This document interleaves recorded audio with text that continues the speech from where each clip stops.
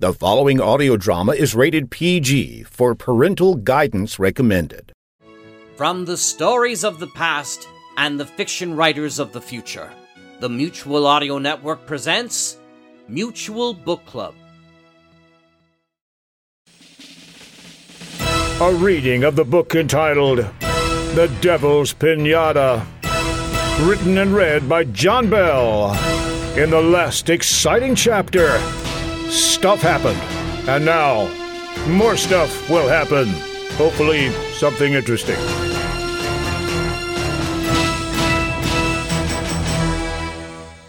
Chapter 5. The general looked askance at Buck and said, "What the hell were we talking about?"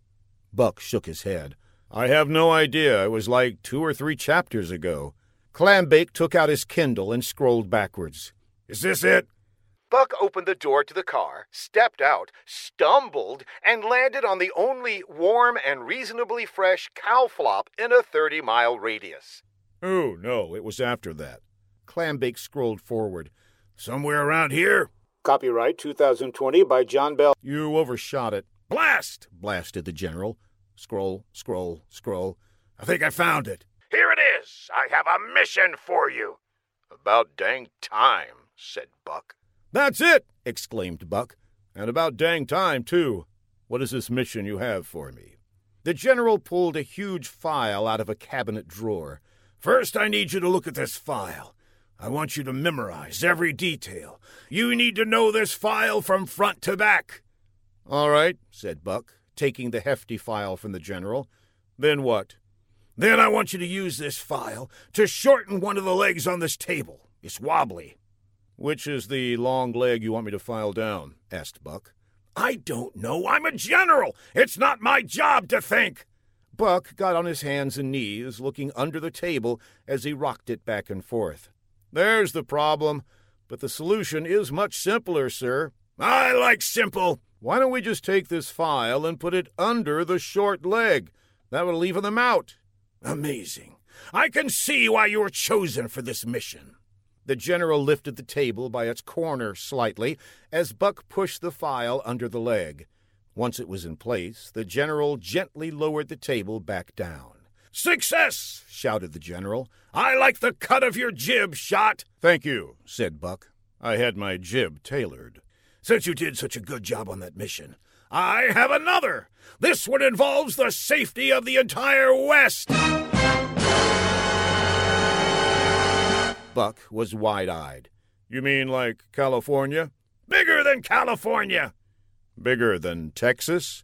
The general bristled. "Nothing's bigger than Texas." Buck had forgotten that the general hailed from Richmond-Rosenberg, Texas, and once he stopped hailing, the cab he hailed took him to Houston, then Galveston, where it was pretty crowded because it was tourist season. "Then what west are you referring to?" asked Buck. "The hemisphere." "What hemisphere?" "The Western Hemisphere." "That's a little ambiguous, isn't it? I mean, if we're in one hemisphere and we travel west to what we'd call the Western Hemisphere, then it would no longer be the Western Hemisphere because there would be another hemisphere to the west of the hemisphere we'd be in." "Mr. Schott." "And there's not only west and east hemispheres.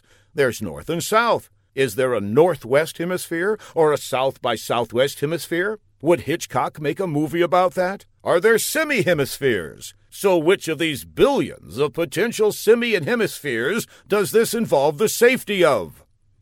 "I'll make this more understandable for you. It involves the safety of my ass." "Ah," said Buck, his eyes widening further.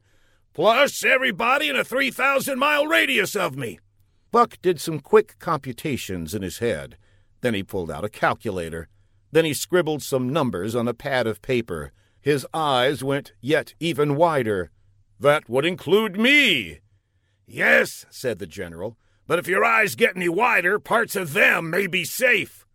"Tell me of this insidious plot, General," exclaimed Buck, trying his best to get this book off the launch pad. "The head of the Babenstan government has developed a super weapon. We're not sure exactly how it works, but we know its construction is almost complete. Once the last part of the weapon has been attached, it will stand ready to bring America and the rest of the West to its knees." "Wow," said Buck. "A plot. Who'd have thunk it?" "Your mission," continued the general, "is to go to Babenstan and intercept the last part of the weapon before it's delivered. Then destroy the weapon." "Gee, that sounds like something you'd find in a bad adventure novel." "Yes, of course, I'll get right on it. How do I get to Babenstan?" "We need to get you there as soon as humanly possible. There's a flight leaving tonight on Pan-Continental Airlines that connects in Atlanta, then direct to the capital of Babenstan, Schulbeat. You'll be there in 12 hours. "No good," said Buck. "I don't have frequent flyer miles with them." "Oh, then how about the red-eye flight at 1 a.m. on South by Southwest Airlines? You'll connect in Atlanta and be there in 20 hours. "They never serve meals on flights." "Then you'll have to leave at 5 a.m. on Clockmick Airlines and crop dusting service at 6:43 a.m., give or take. That will land in Atlanta, take the highway through the city, take off again, and be there in 72 hours, if the wind is right and the chickens don't attack you." "That's the one." "Good luck, shot," the general said, as he shook his hand. "Thanks," replied Buck. "That's a bad shake you have in your hand. You might want to get that looked at."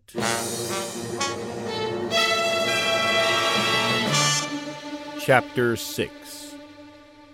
The man that was older than Fla, when Fla was still in one piece, skittered down a back alley in Babenstan's capital city, Schulbeat, then hustled up a side alley, turned sharply into a front alley, ending up at a bowling alley. He kicked a sleeping alley cat and knocked on a large wooden door. A muffled voice from inside said, "What's the password?" "Alley oop," answered the man. "Ah, it is you, Pinterest," said a muffled voice. The door slowly swung open, and Pinterest slipped inside. The guard helped him back up on his feet. "Sorry," he said in his muffled voice. Then he removed his muffler and made a mental note to return it to Midas. "I was busy waxing the floor when you came hurrying in my door." "Stop waxing poetic," said Pinterest. "I have the penultimate piece of our great and glorious weapon in this bundle. I must give it to the master." "Follow me," said the guard, "and grab a mop. We can wax as we walk."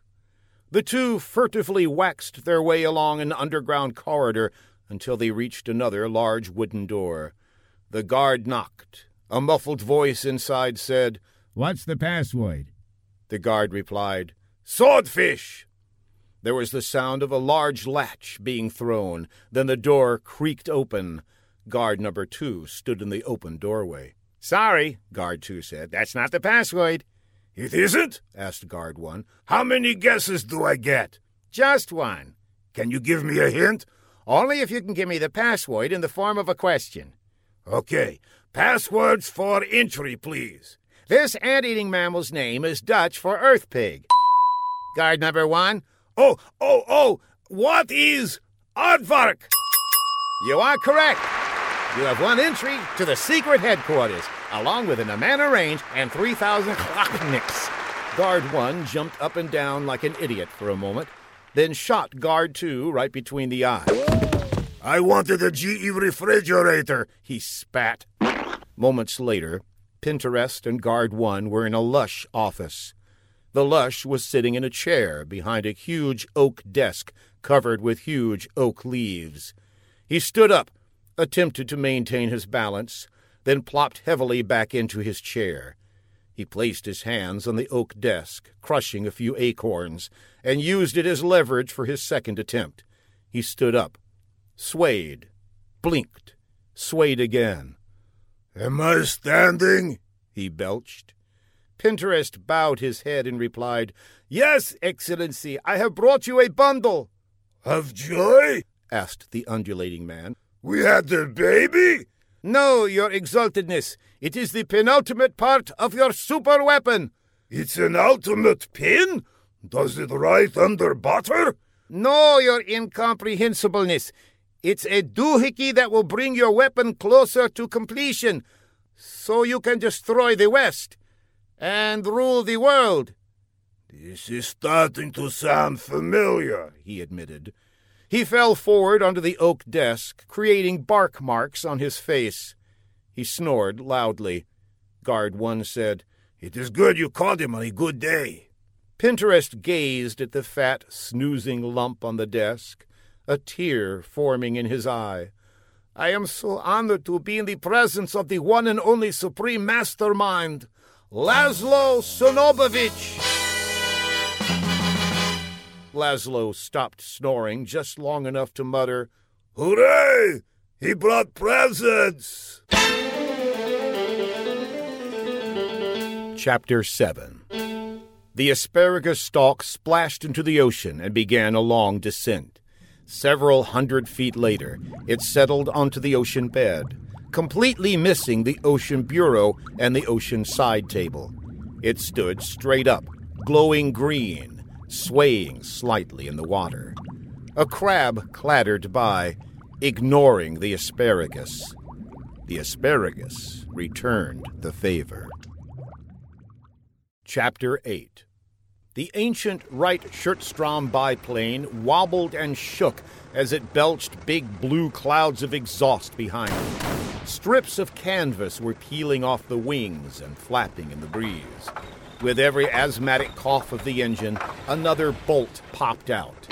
Buck looked to his left and watched an old, coughing, broken-winged duck flap its way past the plane and disappear over the horizon ahead of them. Buck turned and addressed the pilot seated in the seat behind him. "Can't this thing go any faster?" Pops Kahanahay, the owner of the plane, answered back, "Who are you calling a bastard?" "No, faster! Can you increase the speed?" Pops angrily retorted, "You peed in my plane?" Deducing that communication was fruitless, Buck settled back to make the best of the trip. Luckily, there was an in-flight magazine available. But even that magazine, while in flight, was faster than the plane. Suddenly, a shadow momentarily enveloped the plane and its occupants. Buck looked up to see a sleek fighter jet bank hard, turning to fly right towards them. As it screamed in their direction, the wings started spitting bullets. Pop exclaimed, "No spitting or screaming in my plane!" The jet made a pass and zoomed off into the distance, banking again for another attack run. There were bullet holes up the side of the old plane's fuselage, some leaking motor oil, some leaking extra virgin olive oil. "We're under attack!" Buck shouted to Pop. "You already had a snack. Now settle down, young man." Buck knew that it was up to him to save them. He pulled out his Fenton Lancaster 5080 automatic from under his armpit. He winced as the damp gun's odor blew into his face from the wind in the open cockpit. The jet was zooming directly towards them. Buck took a bead. He rolled it between his fingers for luck. Then he took aim. He fired 6 slugs at the jet.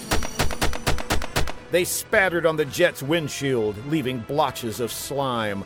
The pilot was momentarily blinded as he swooped around the biplane, desperately reaching for the windshield wiper switch. Buck knew that he had bought himself just a few extra seconds. He hoped he could take this purchase off his income tax as a business expense. He slid the magazine out of his gun. It was Field and Stream. He slapped in a fresh magazine, this time not filled with slugs, but with actual bullets. He didn't have a second to lose. From directly ahead, the jet was again bearing down on them, and how that bear could fly. The jet was playing a game of chicken with the biplane, and that reminded Buck about how good a delicious Crispo Chick snack would be right now. That fried sucker of a clucker makes your lips pucker, so eat it till you tucker! Out! He took careful aim. He unerringly shot off their own propeller. Suddenly, without power, the biplane dropped down, the jet passing directly over Buck's head. "I meant to do that," he shouted, to nobody in particular. Pop tapped Buck on the shoulder. "Something's wrong with the propeller," he said. The jet circled around and closed in on the biplane once again. "I'm gonna hit the silk," said Pop, Wait a minute, Buck said, as Pop stood up, put on a pair of silk stockings, smoothed them, then strapped on a parachute and prepared to leap out of the descending plane. I don't have a parachute. Should have chosen first class, explained Pop, and then he plummeted over the side. Buck grabbed the stick and tried to control the biplane. No good. So he threw the stick out and tried a branch. Still no good. This time he used the control thingy. Success! Buck had altered the plane's fall to where it was diving much, much faster with less control. The biplane shot past Pop, who was leisurely wafting earthward under a big white canopy. Bullets zipped past Buck's head, ripping the fragile airplane apart as the jet got closer and closer. Suddenly, the jet encountered Pop's parachute, sucking it into the jet intake. The engine overheated in a split second and disintegrated into a jumble of flame and smoke. Pop exclaimed, "I do declare," as his chute disappeared, leaving him at the mercy of gravity. Buck again tried to break his dive with the control thingy, battling it with all he had. He pushed it left, right, another left, a right to the body, a quick flurry to the nose, some fancy footwork, then a roundhouse punch to the ribs. The plane was down on the mat. The referee began counting. 1, 2. Buck untied his seat rope and climbed out of what was left of the plane. It was down for the count, but the Countess was up for anything. Woo. Buck ran away from the plane as fast as he could because he knew that in all books and successful movies like this one could be, contact John Bell for the rights, crashed airplanes always exploded the moment you got far enough away to have it knock you down but not injure you at all. Buck was knocked down by the explosion of the plane, but, miraculously, wasn't injured at all. A shadow fell across Buck's face. He looked up. Pop was still falling. Pop plopped into a pile of pig slop, breaking his fall. Buck immediately ran away from Pop. He was suddenly knocked down by Pop exploding, but miraculously wasn't injured at all. A tear slowly slid down Buck's face as he recalled the last words Pop said before his pop slop plop. Land of Goshen. Buck's relief that he was still alive was countered with the realization that he had no idea where he was. You have been suffering through... Hey! All right. Listening to The Devil's Pinata, a book, to use the term loosely, by John Bell. Copyright 2020 by John Bell Creative, LLC. Look out, there's more next week.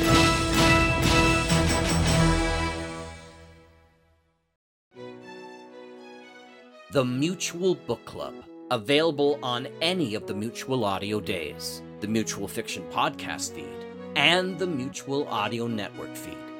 Thanks to the reader for today's performance, and please look for more classic tales and future writers next time at the Mutual Book Club.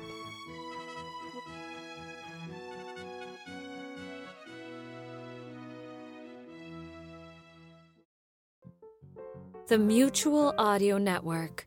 Listening and imagining together.